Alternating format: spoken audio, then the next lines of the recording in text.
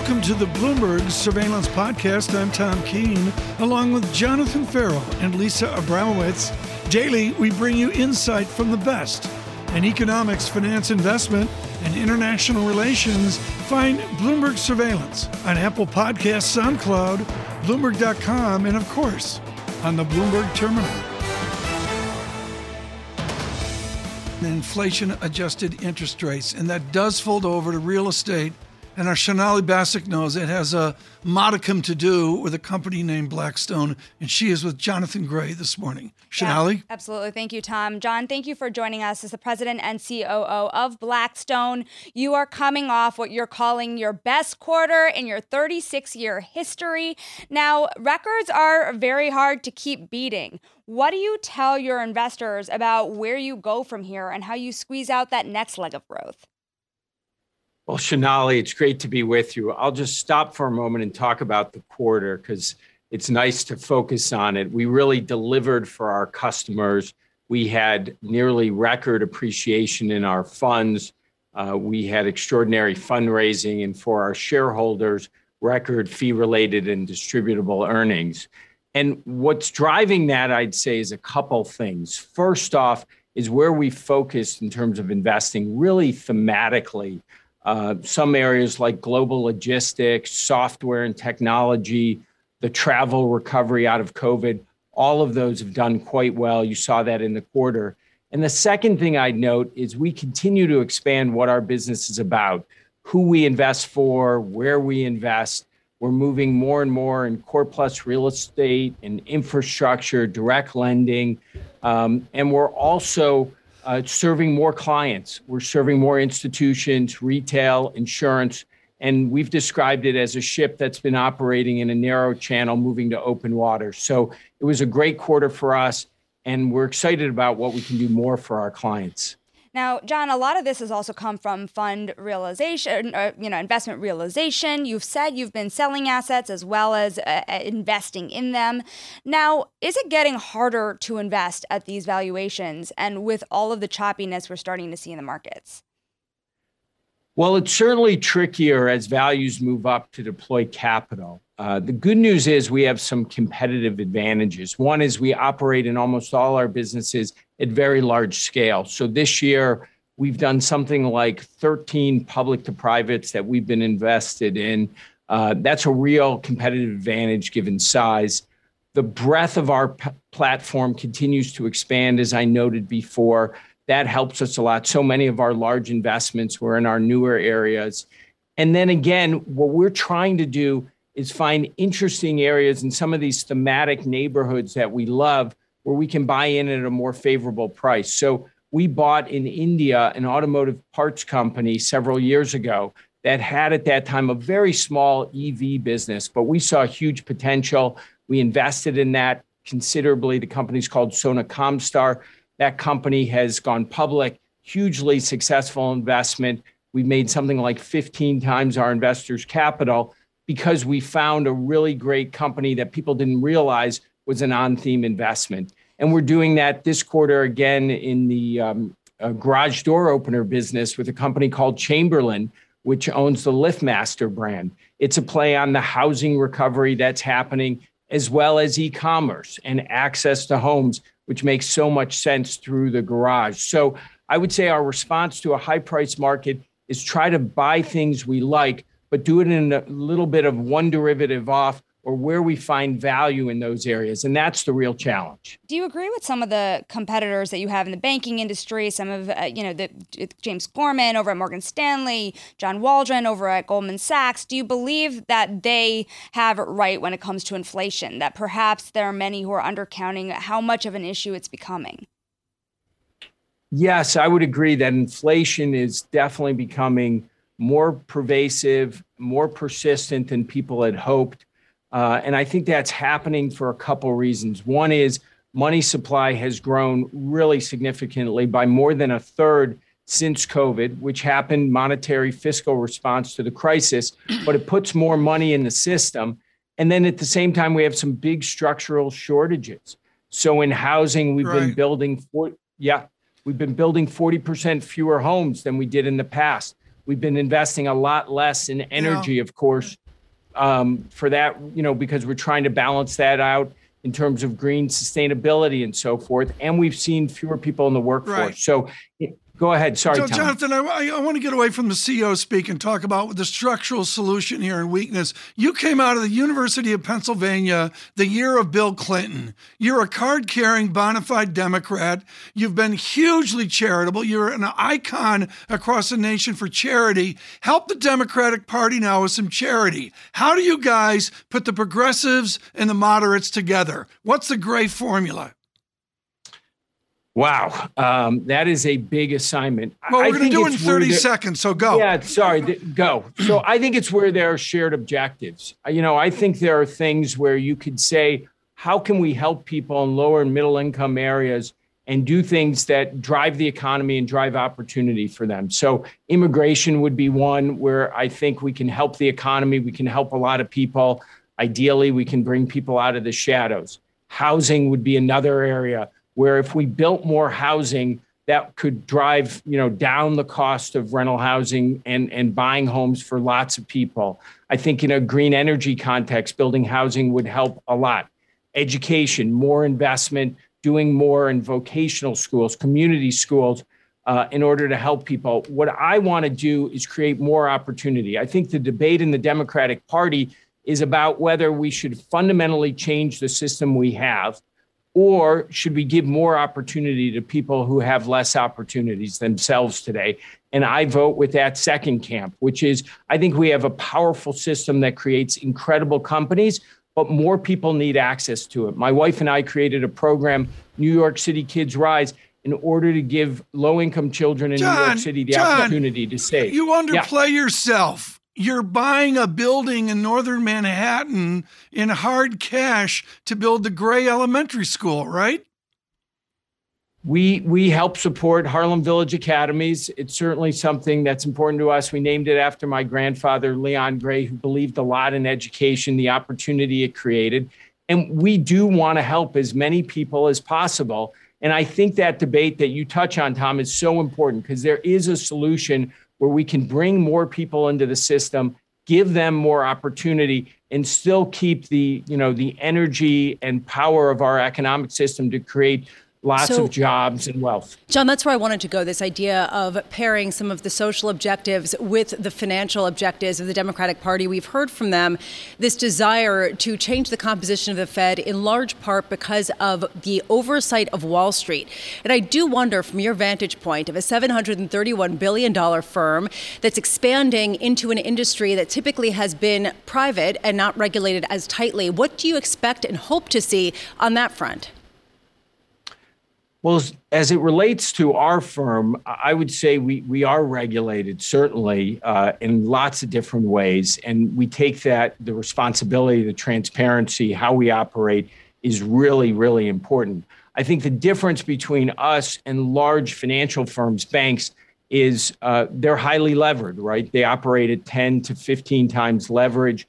They also have access to the Fed window, and their depositors are guaranteed. None of that exists in our private, in our business managing capital for third parties. So we are regulated, but it is a different type of regulation. Our activities are different. And I would just say generally today, I think the financial system in the U.S. is as healthy as I've seen. The banks have a lot of capital. There is really good oversight in markets. We're not seeing big excesses out there. John, real quick here. I know this big year for succession on Wall Street. A lot of your peers have turned over the ranks at the top. Do you have a timeline over at Blackstone for taking the lead? No. We feel pretty good about what's happening at Blackstone. That was so rude. He'll give it to us next time. No. I would say this. Look, we have a really good setup here.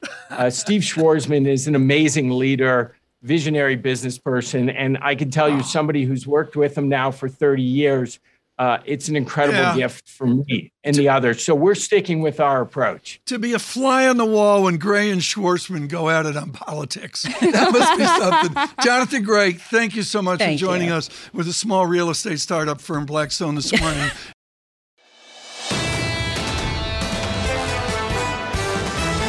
Jens Nordvik joins us now, founder and CEO of Exante Data. Jens, let's just start with this. I had a conversation recently with PIMCO about the shape of this cycle. Can you walk me through why this one's going to be different, if you do indeed think it will be? I think we can already see that it's a totally different cycle, right? So the recession lasted a couple of months rather than typically several years, right? So everything is moving at a turbo kind of pace. And really what is so different about this cycle is not just the type of the shock. Obviously, a pandemic shock is normal, like it's different from a normal business cycle shock, but it's also the policy response, like just the incredible strength of both monetary, but what was really unusual is just the size of the fiscal impulse we have had. And not only is the fiscal impulse huge, it's also the stigma associated with using fiscal policy very aggressively has been kind of removed. And that means that maybe we'll get more of it going forward. We're already discussing additional steps in the US, right? Even though we've had such a big push already. So it's a totally different cycle. Like we used to have essentially only monetary policy driving the stimulus for a multi-year period, right? And now finally fiscal policy has stepped on the gas. And it's been enough to really change inflation expectations. And look around the world, like it's not just in the US we have inflation that is on the move, it's everywhere. And we even have a bunch of central banks that are like feeling kind of behind and have to catch up. So we have EM central banks that deliver 100 or even more basis points in one go. And they were saying a couple of months ago that they would be on zero for a long time. We have the UK where we thought they were going to be on zero for a long time. And now the expectation is they're going to hike next month. Yeah. Things are moving really, really fast. Jens, the consequences of this shift are basically disagreed upon pretty dramatically, depending on who you speak to. Some people are saying it means shorter and hotter cycles. Other people say that it means pretty much flattened out cycles with no credit cycle whatsoever because central bankers have their backs. What's your view? So I think one point that is really important to make is that the market has this perception from the experience over the last 10 years that as soon as the central bank hikes rates by 50 basis points, 100 points, something very moderate, the economy can't take it. I think we have to be very careful there because what happened over the last 10 to 15 years was that the global economy has gone weak. And it wasn't necessarily that the rate-sensitive sectors got damaged by those rate hikes. There were other things going on that meant that the central bank had to stop. So how far the central bank can go is a totally open question, right? So for example, in the UK now, the market is convinced that the UK economy can only take 100 basis points and then they will have to cut again, right? That's a really big question. And I think for a number of countries around the world, the economy can take a great deal more than 100 basis points. Jens, you've got industry-leading work with Exante on COVID. And you today, with your wonderful must-read releases on Twitter, you focus on cases. I'm focusing on a really ugly country-by-country flow. The Guardian emphasizes Bulgaria, Latvia in lockdown, and John Ferro's briefing me on the United Kingdom. Are we ready for another global set of lockdowns? So we look at cases, we look at hospitalizations, we look at fatalities, right? We have to look at the whole picture. And clearly we're in a part of the cycle where just the cases is going to give a different picture about how severe this is relative to previous waves, right? Because they don't translate into hospitalizations in the same degree. But that said, if we look at what's going on right now, you're right that there's some spikes in Eastern Europe. So I'll give you an anecdote.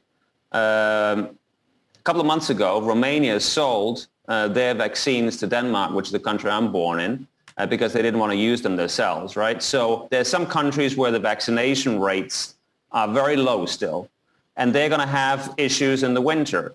Then there's a different group of countries where we have very, very high vaccination rates where presumably the hospital pressure will be very, very much lower than previous cycles. So we're going to have pockets of winter waves that are concentrated in the places where they are way behind on the vaccinations.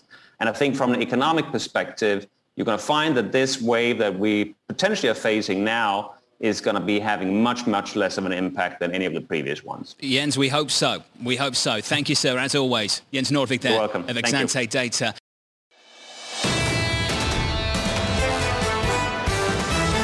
We need to frame up and see what has changed. We do that with the chief U.S. economist at PIMCO. Tiffany Wilding joins us this morning. Tiffany, in your orbit, in your Excel spreadsheet, what have you changed in the last week Or what are you really focusing on that's subject to change? Well, I think, and first of all, thanks for having me. But I think what we're seeing is that the economy actually is reaccelerating after this summer period, summer soft patch, as a result of rising cases associated with this new Delta variant, rising cases of COVID-19. We are starting to see, as those case counts are going down, a pickup in spending across leisure and travel services industries. And we're talking about the labor market this morning because the claims data just came out. It does suggest to us that you are going to see a reacceleration in the labor market as well. And we expect jobs in October, net job gains to start to pick up when we finally get that report in a couple of weeks. So we do see some really encouraging signs that the economy is reaccelerating. And again, this makes us more confident that monetary policy can kind of get on with this tapering business that we expect in November, and we can continue to recover from this pandemic. Will the Fed be surprised by nominal and inflation-adjusted wage growth? I think that we've had a couple of, just in terms of high frequency data over the last couple of months, we've had a couple of very strong wage gains that have been reported in the official statistics. We think that maybe there's a little bit of noise in that, and that you actually could see the wage data moderate a little bit. And that's as you get this pickup in leisure services, which tend to just have lower wage jobs. But I think if you think more broadly here, going out to the next year, we should see wages accelerate. And that's because we've seen a broad pickup in productivity in the economy. I should get paid for how productive I am and how much prices are rising. So we should see wages accelerate. And ultimately the fact that the labor market is getting tighter, which it is, that should also put upward pressure on wages across a wider range of sectors than just kind of the low income and lower skilled jobs that we're seeing the biggest wage gains right now. Did you hear that, Tom? If you're more productive, you need to get paid more. That was Really? from Tiffany. Manny better be listening this morning as Tiffany Wilding delivers that sermon on what should happen in the labour market. Tiffany, talk to me about what should happen November 3rd. Matt Lozzetti was in your seat 24 hours ago talking up a rate hike at the Fed year-end next year. Where are you and the team at the moment? Yeah, so ultimately we think that you probably get a rate hike in the beginning of 2023, and the reason for that is that we still believe that inflation is likely to moderate by the end of next year. Now there have been some a series of shocks, if you will, that have kept inflation more higher for a little bit longer than I think people were expecting. But we do ultimately think that still comes down. That should give the Fed a little bit of breathing room in the latter half of next year. And as a result, we think that they will ultimately, it'll be 2023 before they hike. Tiffany, do you think that Fed officials appreciate the tightening of the labor market to its full? So I think that there are, they've certainly highlighted what we would agree are sort of, quote, temporary trends that are probably resulting in the labor market being tighter than it otherwise would be. And, that's health, just general anxiety around health. As a result of this pandemic, a lot of these service jobs, of course, are very public facing. And then, of course, there's been child care disruption. But I do think there are some, kind of more medium term factors here that will take a little longer to work themselves out. But ultimately, we do think that they will. And that's related to actually geography, which is kind of weird. But this work from home dynamic has really changed, kind of the local market dynamics and where jobs are demanded. So they're maybe not, you're not demanding as many jobs in some of these urban city centers. You're demanding those jobs out in kind of more the suburban or maybe even the rural areas. And so we're getting that mismatch. So really the question is, how long does it take for that labor to sort of migrate out? We're optimistic. We look at data on migration from the credit reporting agencies, and it does suggest that, some of these lower income zip codes and lower income folks are able to move. We've seen excess moves from those zip codes, so that's good news. but ultimately these things take a little time to work out. And then also keep in mind that usually a hot labor market does draw people back into the labor market. And we saw that from 2017 to 2019. So I do think labor markets will get tighter. We do think you get some wage inflation, but again, I think all of this will sort of be moderated to some extent by some labor supply gains that we're going to get next year as well. Tiffany, in the meantime, as we were talking about earlier today, the market expectation for 5-year inflation, if you look at TIPS, is actually climbed to the highest since 2005 at 2.8%, north of that. Do you think that is correct, that is an accurate assessment of the 5-year inflationary outlook? Well, I think that, obviously there's more going on with the TIPS market than just in expectations around the near-term path of inflation. But what I would say is I think that the path has become more uncertain lately.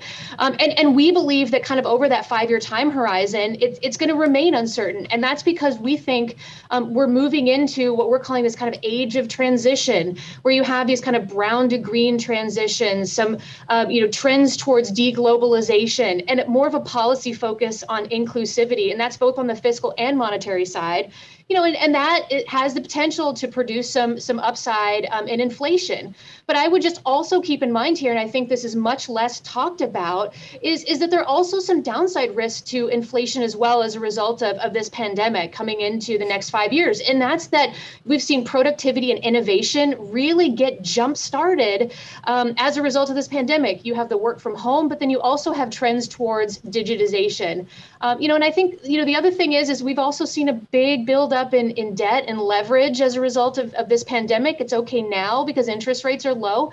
But if we have a negative economic shock, it just increases the risk that you get this, sort of debt-fueled deflationary environment. So I think there are risks to the upside and the downside here. Of course, the market's trying to incorporate that. But I think the other thing to keep in mind here is that if you look further out in the TIPS market, kind of at the 5 years forward, not to get too wonky, it is kind of trading right around the Fed's target, maybe touch above. So I think the market's still giving the Fed a lot of credibility around its longer-term inflation goals. Tiffany, I was reading through the new outlook. Congratulations, by the way, because I know how much work goes into that for you and the team.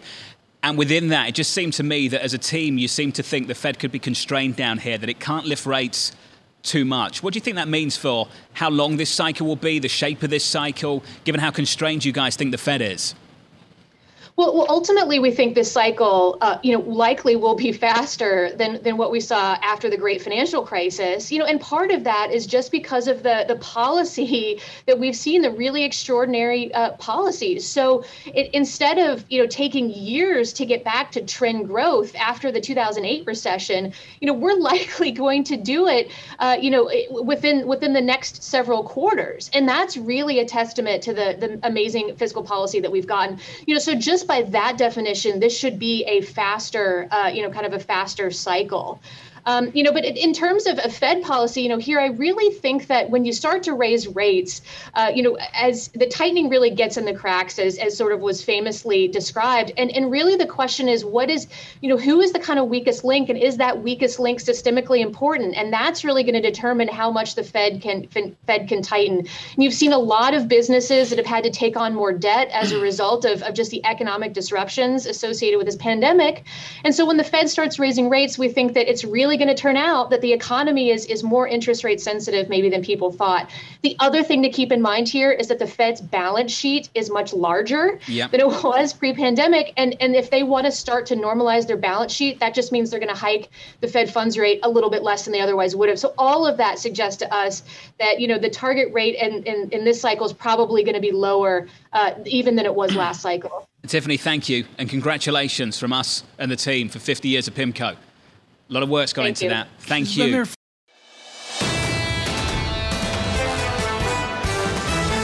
Steve Chevron's with us now, portfolio manager at Federated Hermes. I won't speak for Steve. Steve can speak for himself. I bet. I do too, Steve. Let's build on this. Margins at the epicenter of the earnings story. The difference between the companies that can execute and the companies that are struggling to, Steve. What's your take on that right now? No, I think this is the story. It's hard to imagine the multiple going a lot higher next year. You've got growth slowing some. Inflation, I think, is very much not transitory, and I think it's going to be persistent. So your upside in the market is your earnings growth, and right now, so far through the earnings season, it's been pretty good. And I think what we're looking for is how do the margins hold up? Are companies able to pass on price? And at a stock level, you really need to focus on companies that have pricing power. If they have pricing power, they can pass along those costs, then you know what? Inflation's fine for them. If you can't and it starts eating away at your margin, I think you need to expect to get punished. And I think that's what we're looking at, and we're sifting out the winners and the losers right now. Steve Auth has a 20% return for the last 3 years in one of his portfolios, solidly upper quartile. And this speaks to Federated and Auth and the rest of you guys saying, you've got to be in the market. Speak now to our audiences who are saying, I'm scared stiff, I can't participate.